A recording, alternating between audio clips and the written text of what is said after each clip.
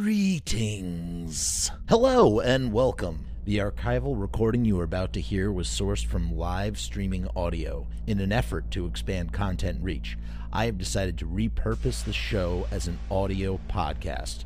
I have done my best to remaster the audio quality for your ears, but I have chosen to leave its content and length unedited, so you may hear reference to visual cues not described in said audio. If you would like to see the original live streaming video podcast this recording comes from, please head over to youtube.com/c/Frumus Films LLC, or just search Frumus, FRUMESS, and don't forget to like, share, and subscribe. Audio from episode to episode will also vary in quality. Sorry about that. Thank you for tuning in and listening. Jeff Frumus. Okay, what a statement to make that was. What is the statement? What is the statement that I'm even talking about? Here's my statement. Ready? Here's the thesis. Scream 3 is how I would have ended Star Wars. I'm not, the final three movies are kind of flawed. The ending of the end of episode 9 works really well. But I think that if you're going to tell this long, arching, gaping story, there needs to be closure at the end of the story. I have to feel some sense of closure and freedom from the chains of needing to know what is happening, what is going down in said story. And that is difficult, especially when, you take off in this big jumbo plane. You got to land the plane. You can't just crash and burn, like so many things do. Look at Game of Thrones. I think the final scene in the very last episode of the last season was a good place to end on for something like Game of Thrones, because how do you really end anything like that? But I mean, that last season was just a nightmare. It was a nightmare season. It will always be viewed as a nightmare season. Here's the thing too. If you're telling this big, long story, like many movies, many episodes, many seasons, your whole story could be the best story in the world. You could tell this incredible thing, but if it doesn't end right, it's never going to be remembered as this great thing, or its memory is always going to be tarnished by the fact that it bombed, that the thing bombed with the ending. And that's how a lot of people feel about, Star Wars has multiple endings. If you think about it, the whole trilogy, the final trilogy, the new sequel trilogy that came out, that is the ending itself. That trilogy is the ending. And then episode 9 is an ending. And it's not only an ending to the final trilogy, but it's also an ending to all 9 films. And then the final scene of episode 9, that's the ending of not only just episode 9, but the ending of the sequel trilogy and the ending of all of Star Wars, all 9 episodes, that last scene, which I thought was done very well. I was happy with that. But overall, it didn't leave me, as I said, I need to walk away with complete closure. The episode, I don't think episode 9 necessarily left me with complete closure, but that scene did leave me with complete closure. And for that, it works. And then, 9 episodes of anything. That is a stretch. Let's pull it back a bit. Let's just pull it back and bring it to 3 movies, in particular, the Scream movies, 3 Screams. I wrote something. I every year I do 31 days of Halloween watching. I watch 31 movies in 31 days, which then grew to watching as many movies as I can in 31 days. My record was 50. This year I did 61, which is just unheralded. I've never done 61 movies in a month. As a matter of fact, so much so that I've pretty much not watched any movies in November, if you could believe it. I just sort of burnt out from watching too many movies, I guess. I don't know. I just can't make it through another movie. I hope that changes soon.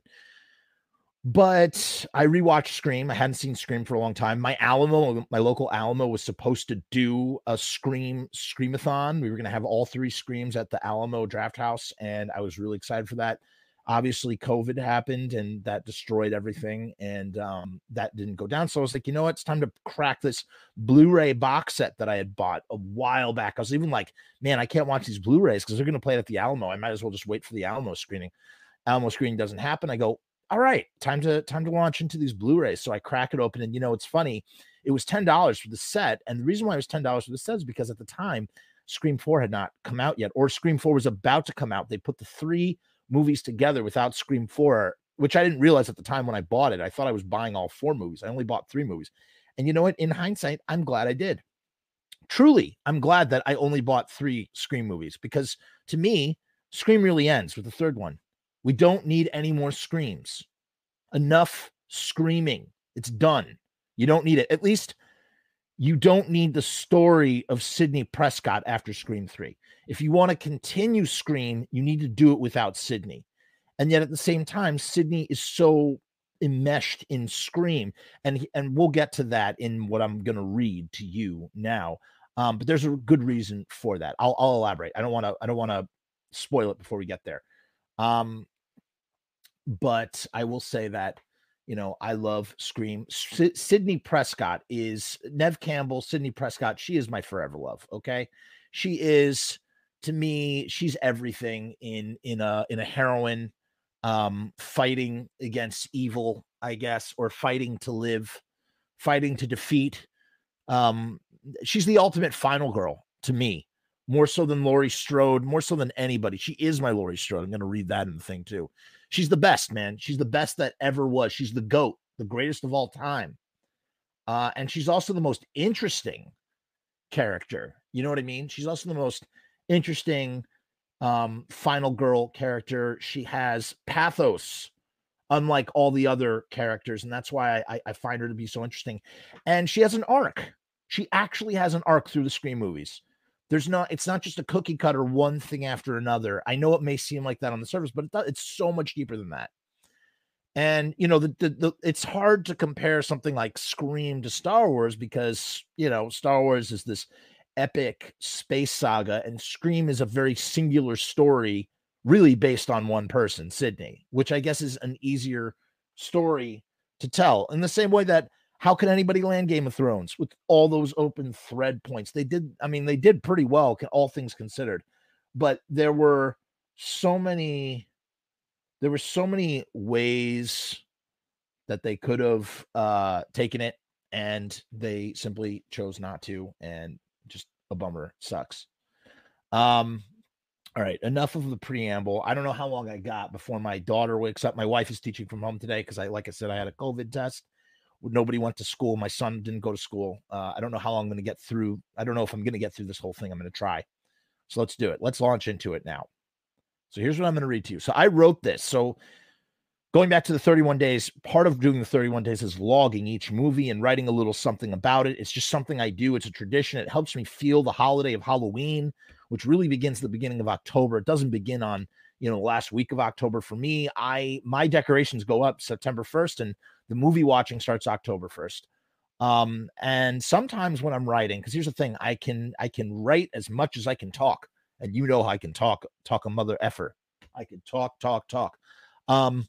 Sometimes when I feel really inspired and I feel the passion, I can write, really, truly write.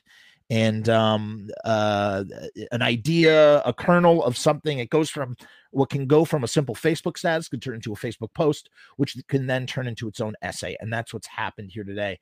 And I submitted this essay to a couple websites, and I was thinking about putting it up on my blog. And I thought, let me do something a little different. I'm going to go on the Jeff Show, and I'm going to read it and talk about it as I read it. And that will be my meditation.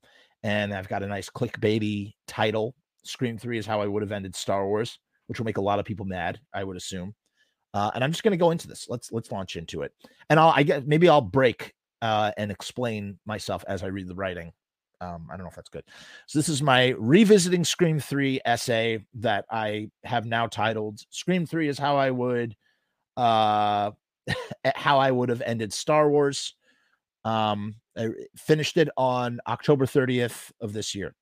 I say this a lot, but it needs to be said here as well. Scream was my Halloween growing up. Sidney Prescott was my Laurie Strode, and Nev Campbell was my forever love. And though I will watch any installment that comes our way, and that's true, I will watch any Scream movie that comes out because I love Scream and I love Nev Campbell and I love Sidney Prescott. Even if they're going to destroy the character or hurt the character or whatever, I'll still watch it. You know why? Because I love that world. I love that. I love those characters. It's like Friends. It's like Scooby-Doo Friends. It's like a Scooby-Doo Friends slasher in the 90s. I don't know. It jump-started its own genre, when you think about it. And though I will watch any installment that comes our way, I think Scream was always meant to be nothing but a trilogy about a final girl and a genius statement on the pop culture of horror films. In order to retain their brilliance, these films cannot overstay their welcome. Like anything, like any good story, it cannot overstay the welcome. Scream 4 overstays the welcome, for sure. Even if there is more to say about the genre, Scream and its 2 sequels pretty much covered it all. True. I mean, yes, the opening to Scream 4 is brilliant. I love the opening to Scream 4. It's fun, but it works as like a 5-minute YouTube video that is like, how sometimes like they'll do supplemental, like, Macaulay Culkin will revisit Home Alone as an adult or something. It's like, that's all you need it to be. This doesn't need its own film. It doesn't deserve, the commentary doesn't necessarily deserve its own film. I don't know. Maybe. Actually, I think they did have more to say, but so I'll always think of it as just 3 movies, especially because of the immaculate final scene. You can't beat it. So here I am talking about the final scene, the immaculate final scene of Scream 3, which I love, love, love. And I guess I'll have to pull that up as well, although I don't want to get copyright hit for it. But whatever, I'll find it if I can and upload that. Just like how we never understood Courtney Cox's bangs, and yes, we can make endless jokes about the bangs in Scream 3. I will never understand why the third film gets such a bad rap in the first place, especially in light of the fourth entry. That's what baffles my mind. A lot of people have their Scream entries. There's Screams. Here we go. I found it, but I'm not gonna. All right, we'll leave it. We have it, but I'm not gonna post it. It's on my. Sometimes I do Instagram videos of scenes from films that I really like, and then post them to Instagram. So I took that part, so it's there. We can look at it. We won't play the sound. Yeah, I some people have like these Scream, like their placings for Scream, and it's like 1 4 3 1 4 2 3 or 1 2 4 3. Like 3 is always in last, and I just don't get that. 4 should be in last. It goes in the order 1 2 3 4. That's my order. The first Scream is the best. Scream 2 is the second best. Scream 3 is the third best, and Scream 4 is in fourth place. Or you don't have to call it the third best. Scream 3 the third best, because it's not really. I don't know if it's best by those standards, but Scream 2 is brilliant. There's a lot of brilliant stuff going on in Scream 2, which I will explain as we talk. So I don't get it. Why does Scream 3 get such a bad rap? I don't get it, especially after what we got in Scream 4. The meta writing still works, especially with the third wheel rivalry dynamic between Parker Posey and our Lois Lane of the 90s, Gale Weathers, because that's who Courtney Cox is. She is channeling Lois Lane, but for a 90s news anchor reporter lady person. And I loved the rivalry dynamic between Parker Posey and Gale Weathers, Courtney Cox, which I didn't pick up on. I mean, they do the same thing in the fourth entry with the deputy Dewey character, who's now this girl who's in love with Dewey, kind of, although it's not really spoken. And there's speculation that in Scream 5, she's going to be married to Dewey, and Gale and Dewey will be divorced, as the Scream movies kind of mimic what happens to Courtney Cox and David Arquette in real life, from falling in love to getting married and then perhaps getting separated. So who knows? We will see how they choose to play that out. Putty from Seinfeld, he calls David Arquette, he refers to Dewey as Dewdrop. That's so great. It's so cute. There are tons of fun cameos. You get Linda Blair. Roger Corman makes a cameo. You get Jay and Silent Bob doing a cameo. They're just a tons of quirky, fun cameos. Randy even finds a way to make an appearance and set up the rules for the final film. You know, a lot of people groan at Randy returning, but I mean, come on. Is it not beyond the realm of possibility that Randy would make such a ridiculous tape? I've heard that there's over 2 hours of like ad-libbing that he did as Randy for that very, very small, what is he? He's on screen for like a minute or two. And it really does sort of bring back the whole meta. It's like a meta thing. They're literally being explained the rules by a dead guy from beyond the grave. They're being explained the rules for the third movie in a trilogy. So there's somehow that universe, the physics of that universe operate by those rules, even though it's the real world. And that's what's so kind of like crazy, quirky, interesting, yada, yada, yada, using lots of descriptors that don't really fit the shoe, but trying to keep talking as I talk. However, there was a missed opportunity to have Dion Richmond absorb Randy's place through his movie in the movie Randy-esque Stab 3 characters. So Black Dude becomes the new Randy in the movie within the movie. And that's the thing about the Scream sequels that is so great. How do you continue on and make things more interesting in the sequel to something like Scream, which is like already self-aware and making fun of the genre? You turn that film into a movie within a movie and call it Stab. And then how do you go another level on top of that? You skip the movie. You skip Stab 2. So we're not going to repeat ourselves by going, oh, Stab 2. We're actually making a prequel called Stab 3, Return to Woodsboro in LA. We're going to have these characters we're going to have characters. So it's like Parker Posey is playing an actress who's playing Gale Weathers, who is also sort of a thing with Dewey, who is also played by it just really, oh my God, it's just, there are so many dimensions to it that make it so fun. Why do people hate that? I get it. The original Scream 3 was a very interesting idea, which eventually got turned into a show called The Following, with Kevin Bacon. It was a TV series. And that was basically, there were a bunch of like fans of Stab who all conspired against Sidney. And it was a reveal at the end. They all are dead all over the house, the mansion. They all stand up at the same time. And the idea is terrifying. It's absolutely terrifying. And it would have worked really well. And they didn't go that way. They went this way.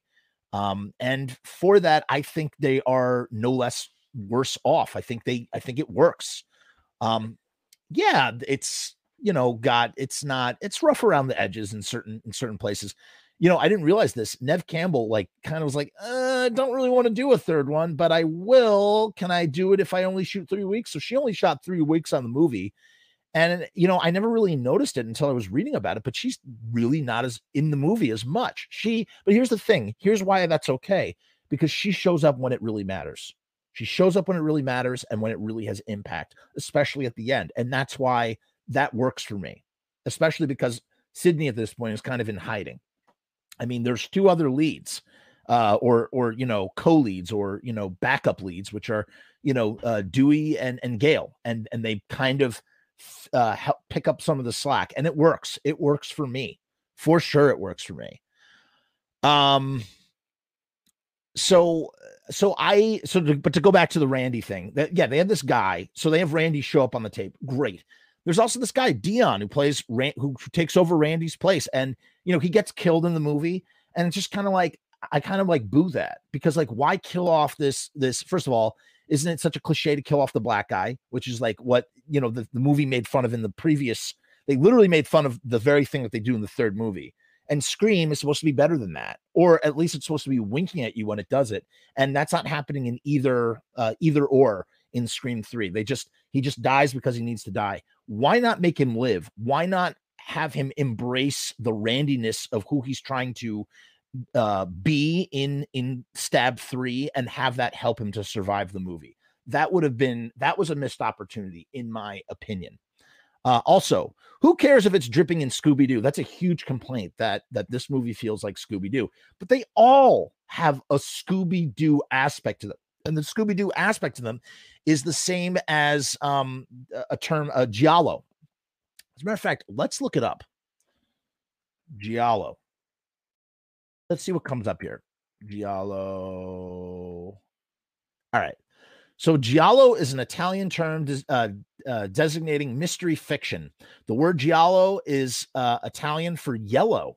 The term derives from a series of cheap paperback mystery novels with yellow covers that were popular in Italy. In the context of the 20th century literature and film, especially amongst English speakers and non-Italians in general, giallo refers specifically to a particular Italian thriller horror genre that has a mystery or a detective elements and often contains a slasher, criminal fiction, psychological thriller, psychological horror, sexploitation, psychedelic, and less frequent supernatural horror elements. I think, and that is a huge trope for Scream, right? So people are confusing some of it's like giallo for children or Scooby-Doo. Scooby-Doo is giallo for children in the sense sets up a mystery with a horrific element or a spooky or scary element, and you got to figure out who's done it. And in giallo, there's usually a killer with black gloves, but in the Scream movies, it's a killer with black hunting boots, right? You always see the black hunting boots, and you're like, oh, that's the killer. So they sort of straddle the same. There's like a Venn diagram where they overlap in that kind of way. And people think that it's kind of like giallo. And I say, who cares if it's dripping with Scooby-Doo? They all have that element to varying degrees. In my previous musings on the first film, I had done a write-up on the first film. I realized that I may have been overreaching by using the term giallo-esque to describe Scream and most of the other 90s teen slashers, because that's the thing. I was saying that, and I don't think I'm overreaching. I think it makes sense, especially when you read that definition. All the 90s teen slashers that came after Scream, starting in 96, really, you have it's like a mixture of giallo, 80s slasher films, the hot 90s, teen heartthrobs of the time, and like meta self-aware writing. Those are all the things, the tropes that make up this period from 96 to 2002, maybe 2001, 2002, where you're getting all that kind of stuff. Perhaps it really is just a spoonful of Scooby-Doo's Who's Behind the Mask that makes this rated R series feel like a warm, fuzzy blanket that I want to wrap myself up in and enjoy some pure escapist fun. Because that's what Scream is to me. It's pure escapist fun. It's a comfort food. It's a warm, fuzzy blanket that I like to wrap myself up in. And that it just works. With everything that has happened, Sydney takes on a fake identity and hides away from the world. It is the only way she can escape from the Cassandrian, more on this later, prophecy. So Cassandra is a Greek tragedy, which we'll talk about, which ties into Scream 2. I kind of tricked you with the Star Wars stuff. I mean, it kind of, I'll tie that up at the end. You'll see. The only way that she can escape from the Cassandrian prophecy that has cursed her. It is the only way that she can escape from the Cassandrian prophecy that has cursed her life. If she hides alone, then she doesn't have to lose the people that she loves. She doesn't have to warn anyone who gets too close when their inevitable, that's like, yeah, never mind. Their inevitable fate will be. Sydney even finds meaning and purpose in this exile. She is a work-at-home, call line grief crisis counselor who helps other women with their trauma. It is noble work that probably has some therapeutic effect for herself.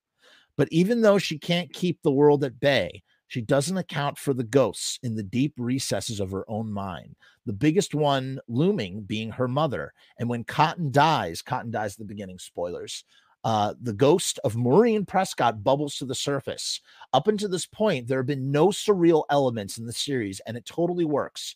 Right. I mean, there's no dreams. There's nothing like surreal. There's nothing sort of like psychedelic or anything like that. It's just straight, someone is killing teens, and we're trying to get to the bottom of this.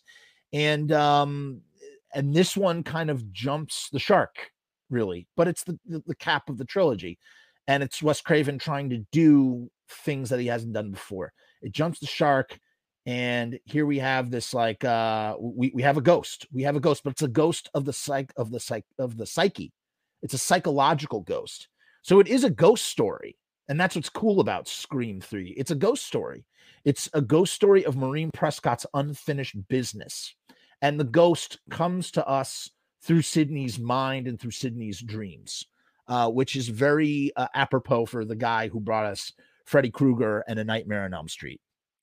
Up until this point, there have been no surreal elements in the series, and it totally works. Instead of giving us a routine flashback, which I also have no problem with, we are treated to the haunted dreams, hallucinations even, of sorts from the guy who brought us to Elm Street. It brings the Ned Stark that we've only heard or seen in photos of it into an inescapable forefront. I wrote that wrong. It brings the Ned Stark that we have only heard or seen in photos of into it's a yucky sentence. In photos of into the inescapable forefront. So yeah, so going back to Game of Thrones, Ned Stark, we only get him for 9 episodes, but we see him. His presence is felt throughout the entire series. For years more, we Ned Stark comes up in conversation, and it's almost like if Scream was like a Game of Thrones, there's all this stuff that happens before Scream. There's a whole movie there. There's a whole prequel. There's a whole saga that happens before we even get to the first Scream, and that is the death of Maureen Prescott and everything that Billy and Stu do. And even before that, everything that happens with Roman, as we'll talk about a little bit later. Kind of like doing exactly what episode 9 did in retrospect.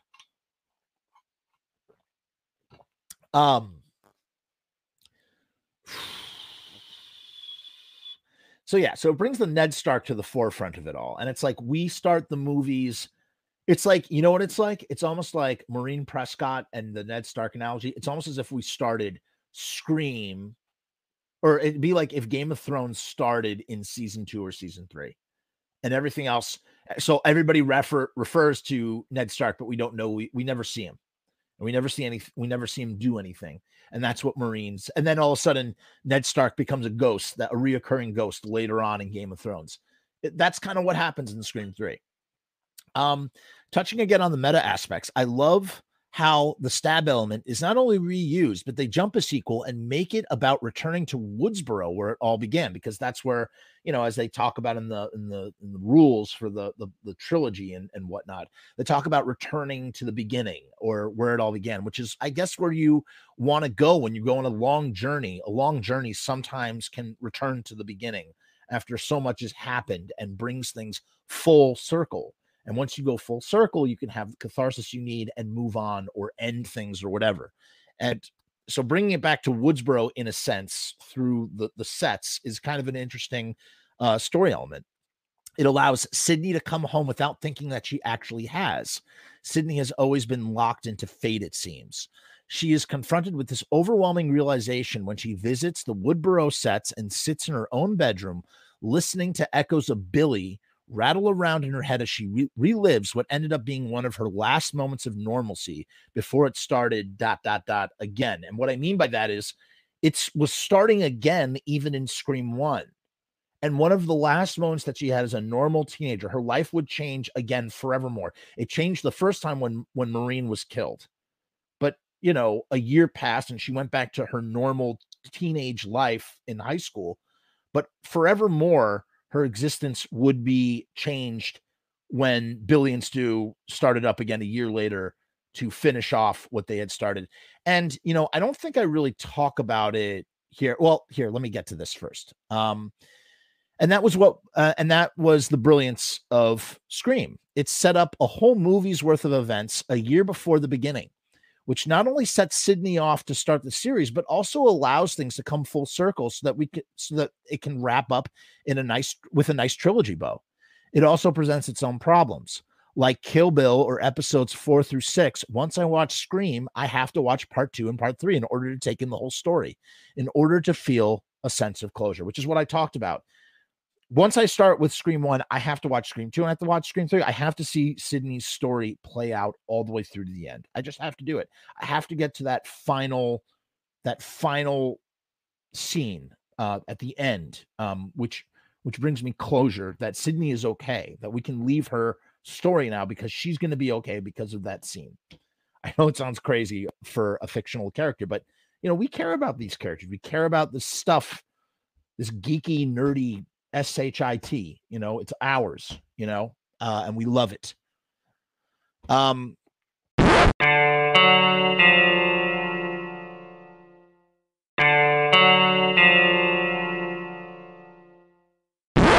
So, yeah.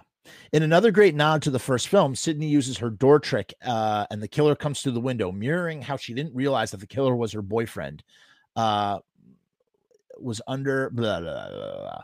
Mirroring how she didn't realize that the killer, her boyfriend, was under her suspicious nose as he effed with her mind the whole damn time. So that is pretty cool in Scream 3. So once again, she does the same thing. She thinks the killer's coming through the door. She does the door trick where she puts one door, her closet door, up against her bedroom door, and they jam together, creating this triangle barricade that doesn't allow the person in. And what happens? Roman, dressed as Ghostface, crashes through the window just in the way that Billy scared the crap out of Sydney the second time after she calls 911 over her weird, like, proto instant messenger, like, computer service.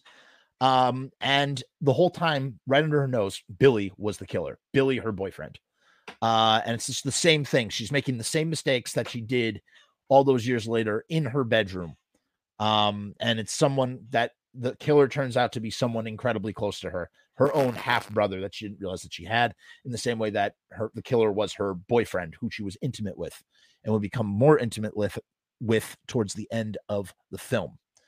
In fact, it does seem that Billy did succeed in his goal. On some level, he wanted to turn their lives into a movie like all of the ones that he watched. And now here is Sydney in her Hollywood bedroom set as her real life story has been turned into a slasher movie franchise directed by her killer brother, who put everything into motion in the first place. How does that not work? How does that not work? How do people groan at the idea of this element? I think it works, man. It's a retroactive element in the sense that it was written. It's like, it's sort of revised history because it really started with Billy and Stu. And this sort of adds another wrinkle that kind of could make you go, does that really work? I'm not really sure. It works, man. It works in the same way that, it works in the same way that it excruciatingly almost works in episode 9. It doesn't work in episode 9 with Emperor Palpatine. Palpatine would have worked in episode 9 if you had brought him in episode 1. You can't just throw a hardball like that in episode 9. Palpatine's supposed to be dead. In this case, it's a little bit different because it really does, the half brother really does bring it back to the beginning. And all that stuff. And what's interesting is there's this overarching theme that happens over and over again where everybody just seems to project all of their anger and blame onto Sydney, which is symbolic of, we're going to project our anger and frustration onto the victim. Sydney is a victim of circumstance. She's a victim. And that's not to say that she's a weak person or anything. I'm just saying she is the victim. Or she is a victim of these crimes, and people project their anger and frustration. Sydney takes on so much throughout this series, and so many people die because of this missense place of needing to blame Sydney Prescott. It turns out that the ultimate catharsis that Sydney needs to find everlasting peace is only going to come by confronting the ghost of her mother and all of the secrets that she left behind. This includes the biggest secret of all, a half-brother via Hollywood executive gang rape assault from the time that Maureen pursued an acting career. Sydney acted in college, meaning that she did follow in her mother's footsteps. And, this character, Lance Hendrickson, plays like a sleazy sleazier version of Roger Corman, who, had his casting couch. And, yes. And that's the other thing too. Scream 3 is starting to get a little bit of a resurgence in the sense that people are realizing that it was way ahead of the time, that it literally is talking about what is actually happening in the studio, that Dimension is owned by the Weinstein brothers, all that going on. I'm not going to make this video about that, but it's just interesting how the foreboding was there. Also, another tie to it, another thread is Rose McGowan, who plays Tatum, Dewey's sister, who gets killed in the first movie, and she was raped by Harvey Weinstein. And now here's the third film in that series tackling what really happened in real life. So I don't know. That's another element there. So what it really comes down to is, in this way, Scream 3 is in fact not just a Scooby slasher mystery, but it's also a ghost story, a Scooby slasher ghost mystery, if you will, which is what I kind of talked about. The series and all of its villains and conflicts, the series and all of its villains and the conflicts they bring are centered around shame, or centered on shame around sex, sexual crimes, sexual promiscuity, and infidelity, good or bad. So whether the infidelity is good or bad, everything, all of the hate, and this is like the legacy of the 80s slashers. If you have sex, you get killed, which is what Randy sets up for us in the very first film. Starts off with the Halloween series and beyond.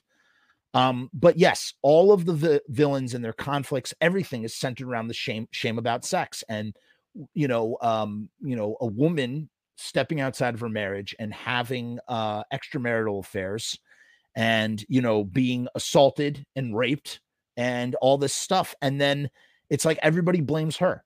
So everybody blames this woman for either being sexual or being raped. And that's just that's saying a whole nother level of things about the Scream movies and what's going on in Scream. And then here's the thing about Billy. Billy is obviously a combination of a lot of things. Mainly, he is Norman Bates, Anthony Perkins, in Psycho, who he quotes when he's talking about the we all go a little mad sometimes. His relationship with his mother, his relationship with his mother around issues of sex, which I'm going to talk about right now.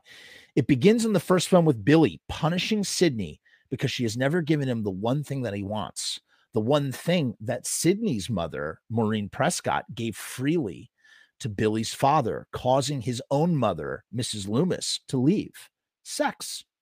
What a Freudian pretzel that is.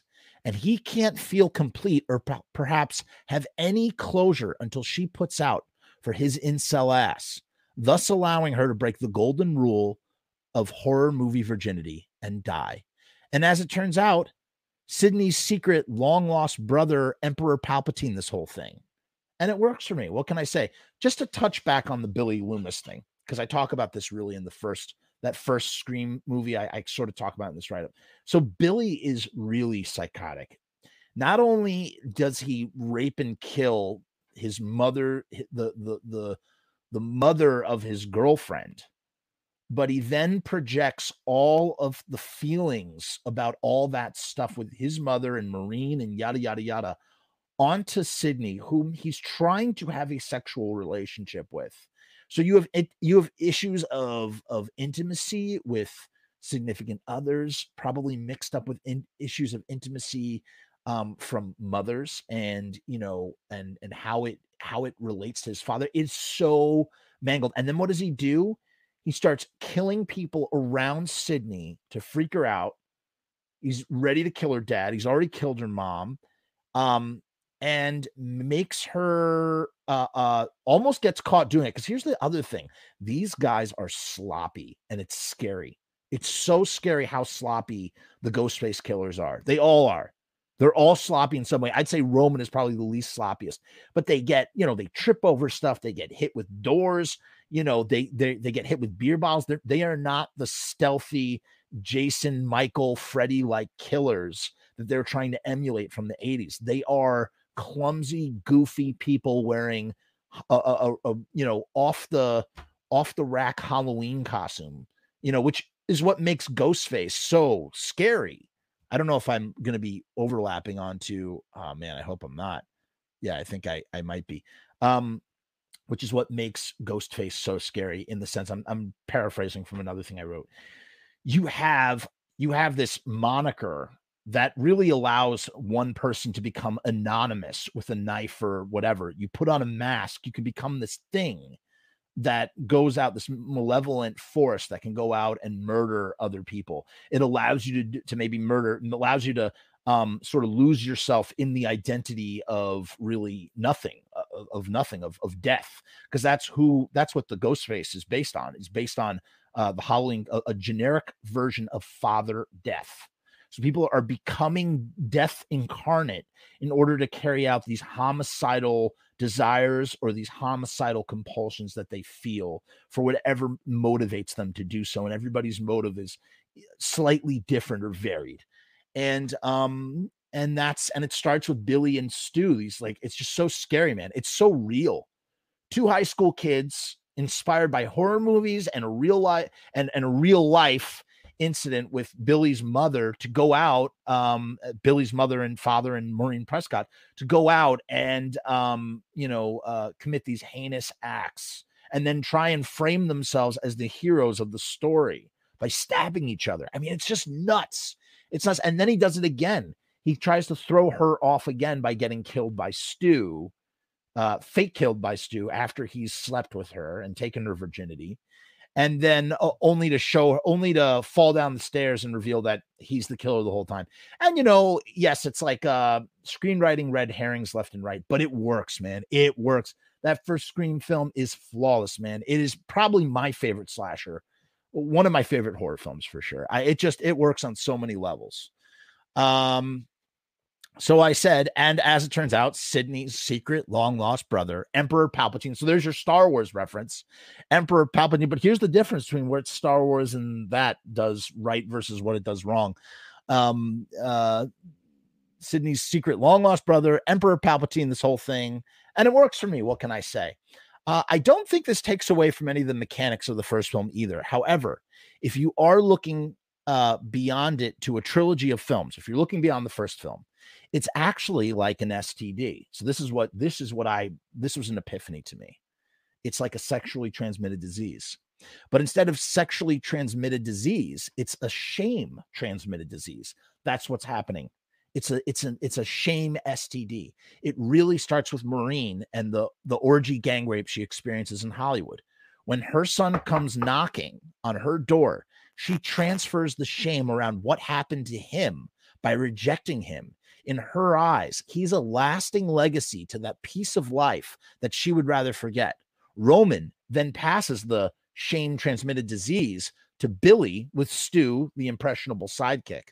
And you could write such a good prequel story about the seduction of Billy, in the same way that Emperor Palpatine seduced Anakin Skywalker, so too could Roman seduce Billy into carrying out this thing. So Billy is a psychotic. He's unhinged, and he just needs a little push. Because at the end of the day, what is the little push?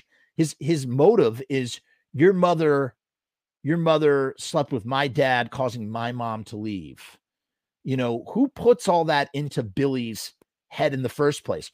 Who puts that into Billy's head and then transfixes it onto Sidney? You know what I'm saying? That's a little bit of a jump. But when you have a sibling, an unknown sibling who's probably incredibly jealous of all the love and affection that a legitimate child gets, and again, tying it into the Game of Thrones, you have the bastard who's resentful of the rightfully born child. It's all connected, baby. Star Wars, Game of Thrones, Scream. It's all connected. It's a Scream, baby. Here you have the bastard, encouraging Billy to carry the stuff out, maybe because at the time Roman's not going to do it himself, or Roman wants to get this revenge. What better way to frame someone by having them commit the actual thing and then convincing them to be, do this in their own right. It works for me, man. So So, you know, Roman comes knocking. She transfers that shame around what happened to him by rejecting him. In her eyes, he's a lasting legacy to that part of her life that she'd rather forget. Roman then passes the shame transmitted disease to Billy with Stu, the impressionable sidekick, and Billy and Billy's dad pass it along to Mrs. Loomis. It all works, man. So Scream becomes very plausible. All the killers and their motivations, they all become plausible through this idea of the passing of shame, kind of like an STD, but shame around sex. It totally freaking works. It's a movie spanning chain reaction. And by the end of Scream 3, Sidney has reached the source of it all, which is her brother, her half-brother. And there's only one thing left to do as she yells at him to just admit his killing of people is no one's fault but his own. If it started with Roman, then it must end with him too. Like Beatrix Kiddo, Uma Thurman in Kill Bill. Sidney needs to rid herself of the past in order to have a future. She must kill Bill, her brother, and confront, accept, and excise the secrets of her mother's ghost-like unfinished business. And through it all, as Roman is dying, there's this touching. Well, before I get to that, let's go back to the Kill Bill for a second. So that's what it is, man. That's what it is. It's that's what I love about Kill Bill. Kill Bill, the idea of killing Bill is not just about getting revenge on Bill. She has to kill Bill because Bill represents her past self. Bill represents the past Beatrix. It's really a suicide of one's former self. So that in order for her to become the mother that she is, she needs to kill the killer that's inside of her. And that killer happens to be Bill, which lives inside of her heart. As in he seduced her and stole her heart and took her heart and yada, yada, yada. And so the way that she confronts that is by cutting her way through every facet of her own life, old life. And now Sidney must do the same. She must cut out this rotten piece of her that's always been there, but she never knew what it was. And when she does that, she can be free. And through it all, as Roman is dying because they don't actually kill him. He doesn't actually die in that moment. There's this touching acknowledgement of his connection to Sidney in the form of holding hands as he dies. So Sidney finishes him off and he's dying and they grasp each other's hands. And it's like this silent, like, because there's no dialogue that's going to work and work for that in that moment. It's just the silent acknowledgement of you're my brother and it's a shame. We're blood and you have to go, but we're blood. And I love you because you're my blood or something like that. I don't know. Even with everything that had happened. Very, very interesting, very touching. The acknowledgement of that connection is validation. It's the validation. So when Sidney acknowledges his presence, that's the validation that Maureen Prescott, her mother, never gave to her son. That is the unfinished business of the ghost of Maureen Prescott. By embracing Roman in that moment, she is completing the sins of the mother in the sense of not for the sex stuff, but in the sense of rejecting her child. She embraces the child that her mother rejected, allowing him to let go, although he doesn't because they ruin it in the next frame with what happens next, which really annoys me. Without wanting to put this weight or blame on Maureen, because what he did isn't her fault. What Roman did should not be blamed on Maureen Prescott. Maureen Prescott may have been a hoe, but she was a hoe for her own reasons. We don't know. We don't know what her marriage was like. We don't know to Sidney's father. You just don't know, and she was kind of promiscuous before that for whatever reasons. Again, we put a lot of shame around promiscuity. Without wanting to put this weight or blame on Maureen, because what Roman did and what Billy did isn't her fault. Maybe Billy and Sidney would have ended up as married high school sweethearts. Isn't that a crazy thought to think? Like, if none of this stuff had happened, if Maureen hadn't rejected Roman and sent Roman on the spiral, but I mean, Billy was always unhinged. it just took that situation to snap him. So who knows what would have happened? But that was an interesting idea in my mind. What is a shame? The ruining of the sibling embrace with the need to stay on brand, with the killer might return for one last scare. We didn't need it. It was fun for the first two films. Doing it again overwrites the significance of their touching, conflicting embrace. So that's what I'm saying. By having him come back and do that whole thing about wanting to kill, and then, they're saying, Dewey, shoot him in the head. It just ruins it, man. It ruins what that scene right before it ruins the final arc. So in that way, Star Wars and that, they kind of have that in common a little bit. I also noticed something else with this most recent viewing of Scream 3. Although it's truly never really explored, I think it's also crazy not to deduct that Roman's father is in fact John Milton. That's the Lance Henriksen character played by Lance. Sorry. That's the character played by Lance Henriksen, John Milton. He's the Roger Corman type. This is how he became a director. This is how Roman became a director. So this is like, and John Milton probably has a separate family. This is a bastard, the House of Milton, right? He's this studio executive. So there you go with the Game of Thrones reference again. He's a studio executive who had taken Roman must have been under some sort of care or ward of Milton, perhaps even outside of a marriage and family that he might have had, a dirty secret that Milton kept hidden in plain sight.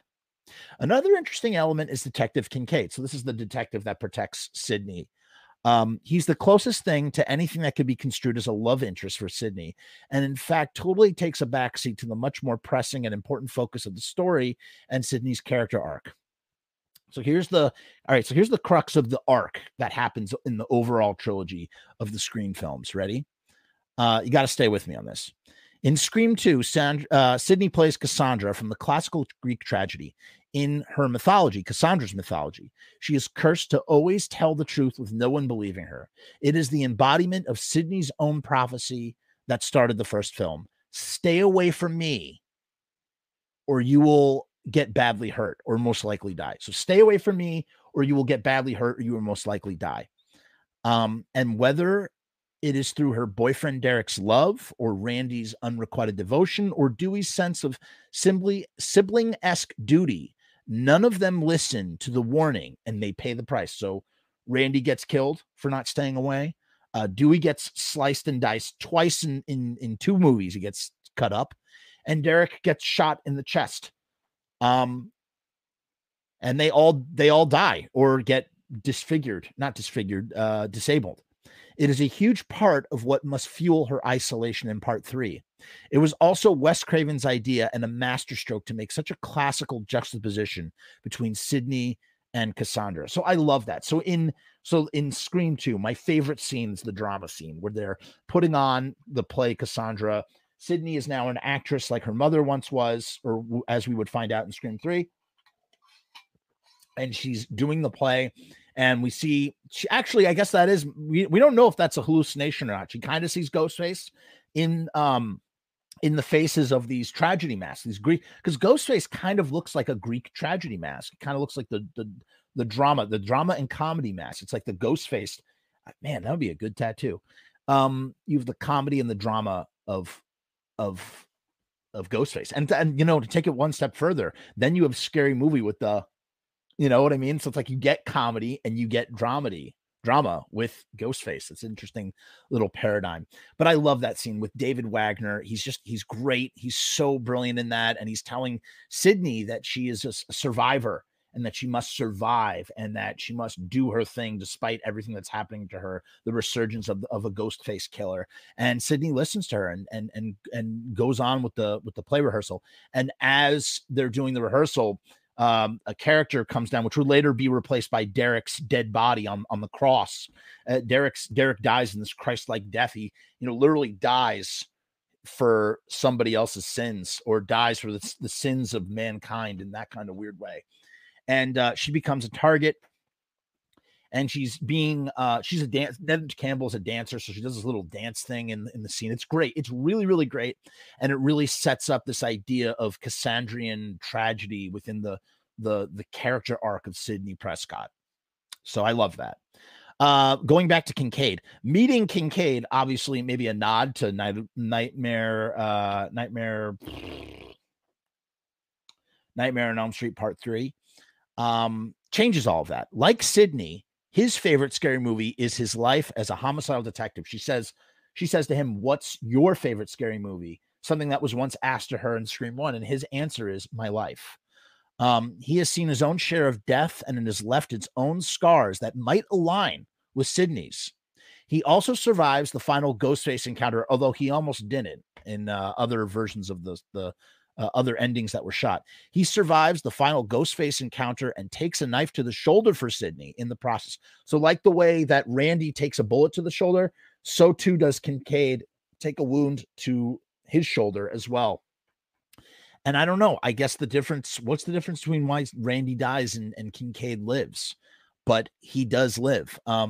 It galvanizes his ability to fully understand her past trauma, and any kind of future that they might be able to have together. And this was something that she and Derek, her boyfriend, played by Jerry O'Connell, is a great character and does this whole great number. I think I love you. He does the I think I love you song on the tables. There's a great cover by Less Than Jake, the ska punk band, who do it for that soundtrack. Scream 2 has a great soundtrack. And that is something that Sidney and Derek struggled with, what her past trauma and what kind of future that they might be able to have together, and the ability to fully understand her. It is my understanding that his romantic presence was purposely toned down, and that there are versions where he actually dies in the third act. I love the way that they have it in the movie, because here's the thing, as I said, the closest thing to a romantic interest, because Kincaid is actually, like, it's implied, but it's never actually said. And I like that. I like that it's not in your face. That's not what the movie is about. And we don't need that for Sidney. Sidney doesn't need anybody. She can stand on her own, so I kind of like that. That worked for me. I love the way that they have it in the movie. It is left unsaid. But like Milton's connection to Roman, easily implied. So like the way that Milton is most likely Roman's father, and it's implied as such, it's also implied that she and Kincaid might wind up together, especially when he turns up with Dewey and Gale at Sidney's house in the final scene. All right, here we go. This is my favorite part, and I'm going to play it for you now without the sound, okay? Because we can't use sound. So you can see that? Not really. Ugh. So small. Wait, let's make this a little bigger. So there's Sidney walking up her gate. She leaves the gate open. She doesn't lock the gate. She doesn't put the code in. She's walking up to the house. There's some a swelling of music. It's wonderful. She opens the door. She's super relaxed. There's a picture of her mother on her nightstand. The past is always going to be there. It's Sidney's life. Sid, we've been waiting for you. We're going to start a movie, says Kincaid. What kind of movie? You'll have to come and see, says Kincaid. There's Dewey and the newly engaged Dewey and Gale and Kincaid, and he's got his arm in his slash. And then the door swings open and there's a breeze, but there's no scary music. And Sidney just looks at it. And she's like, nah, I'm good. Boom. And she walks out, man. And that's the end. That's the end. It so works for me, man. It's like the perfect ending. That's the end of Scream. We don't need anything else. That's enough. That's enough. That's it. That's the ending. You don't have to give us anything more than that. Okay. So, and here's what I wrote about it. By far the best part of Scream 3 is the final scene. It is a result of all the transformation that Sidney undergoes through the trilogy. Just as she is going to watch a movie with her friends, an unknown wind opens the door to her house. But it's the movie's physics. Because you know how, like, movies, as soon as something scary is going to happen, scary music comes. That's movie physics. Scary music. Therefore, we should expect something scary is going to happen. We don't get that. There's nothing. It's just a breeze of wind. You know what I mean? And the movie's physics don't add any incidental score to suggest a thrilling element is coming. There's no one last scare. It's truly over. Instead, there is silence as Sydney knows that it is nothing but the wind and that she is free of everything that was weighing her down and imprisoning her. She is okay to leave it open to the whole world. That's what she was doing. She was closing herself off to the world. Now she's opening herself to the world. No longer does she need to lock it out. Perfect. It's the perfect ending. That's it. How are people not satisfied with that? Why the hate? Why? Nothing makes me happier than feeling such closure. It's a beautiful ending for the ultimate final girl story, because that's what this is, baby. It's not, there's no killer. The killer is not what draws us to Scream. What draws us to Scream is Sydney, the final girl, and struggling with whoever might be trying to kill her in her life. It's a final girl story. Here's my afterthought. Part 4, because then what happened, of course, I went on. I had to watch part 4. It was streaming on Netflix. So I was like, fuck it. It's been a while. I'm going to watch part 4.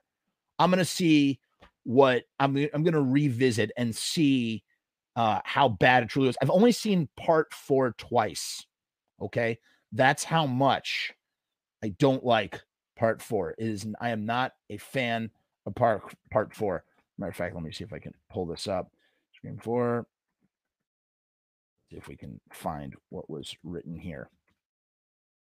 This will tell you how much I don't like part 4 if it will turn up posts.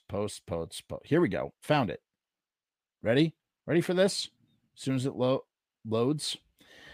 This is my third time watching Scream 4 since it came out. Well, first let me read this. Afterthought. Part 4 ruins all of this by turning what should have been a final girl trilogy about someone surviving and then overcoming her traumas into a franchise about a killer totem that endlessly endures. No different from the movies that Scream is doing a commentary on. It's easy to ignore Scream 4 and only watch the trilogy. But knowing that there is a part 5 on the way inspires me to have an open mind and see where they might go with things, because as we would find out with what was supposed to happen with Scream 4 and what might happen with Scream 5, the story doesn't end there. And here are my thoughts on Scream 4.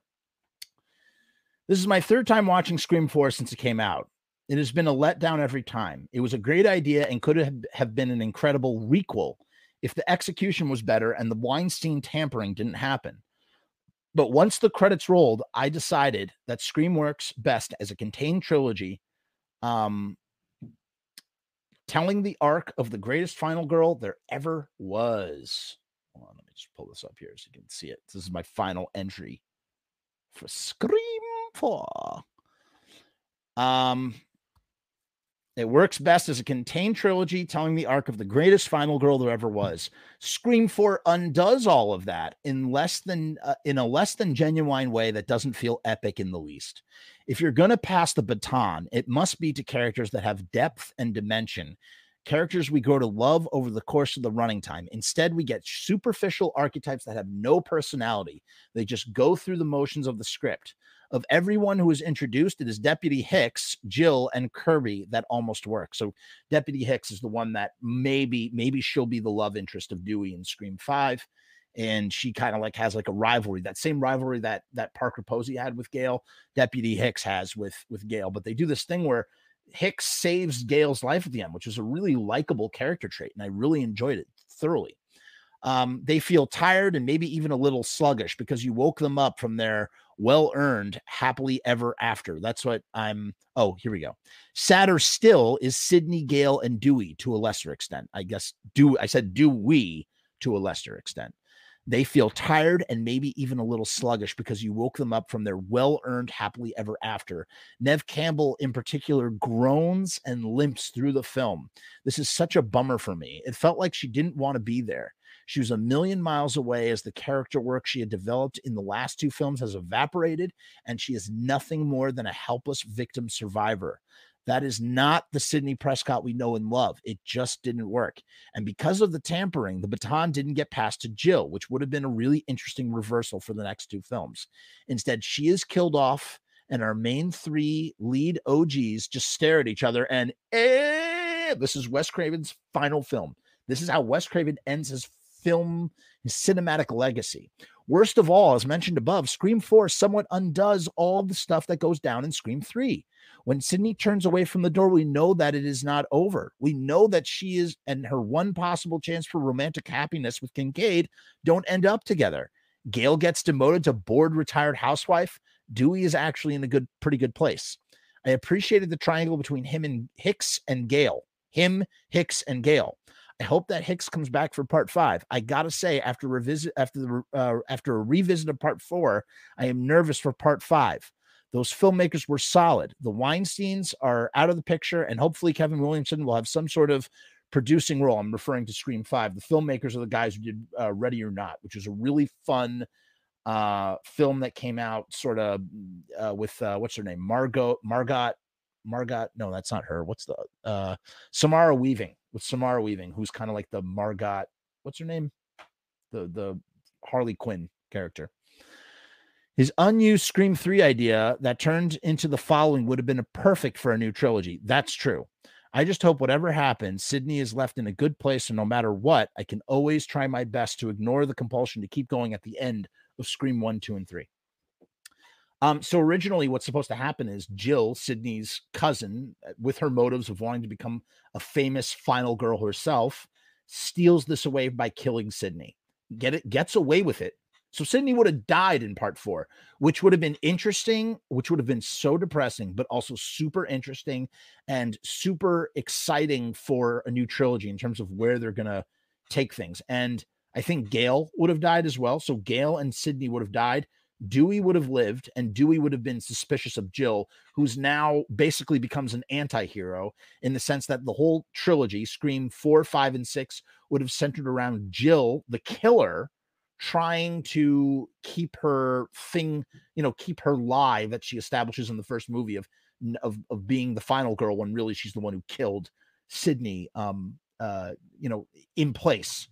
And that would have been interesting, except they killed her. They killed her in the movie at the end, and Sidney survives. And like I said, even more so, it was such an insult to the character of Sidney Prescott. She was just she groaned her way through the film. She just didn't want to be there. You could feel it, man. You could feel it. And I chatted a bunch with friends about it. It was my 58th film this Halloween. Okay, I have talked a lot. And then to finish it up, I guess to go back to my initial thing, although I think I'm going to change the title of this video because it really is not about how it would end Star Wars. I just said that. And really what it's about is Scream 3 is a great ending for the Scream trilogy. We really don't need anything anymore. Scream has a lot of deep stuff going on in it. Scream does share themes with both Star Wars and Game of Thrones and Kill Bill. And people should give more love to Scream 3 than it gets. If you enjoyed this long-winded content, or if there's something you'd like to see discussed on the Jeff Show, leave a comment, hit the like button. Please subscribe to this channel. These are great ways. There's a bunch of ways to support the creation of this content all below. Thank you so much for joining me. I'm exhausted from talking, and I have another show to do later today. So I will be back.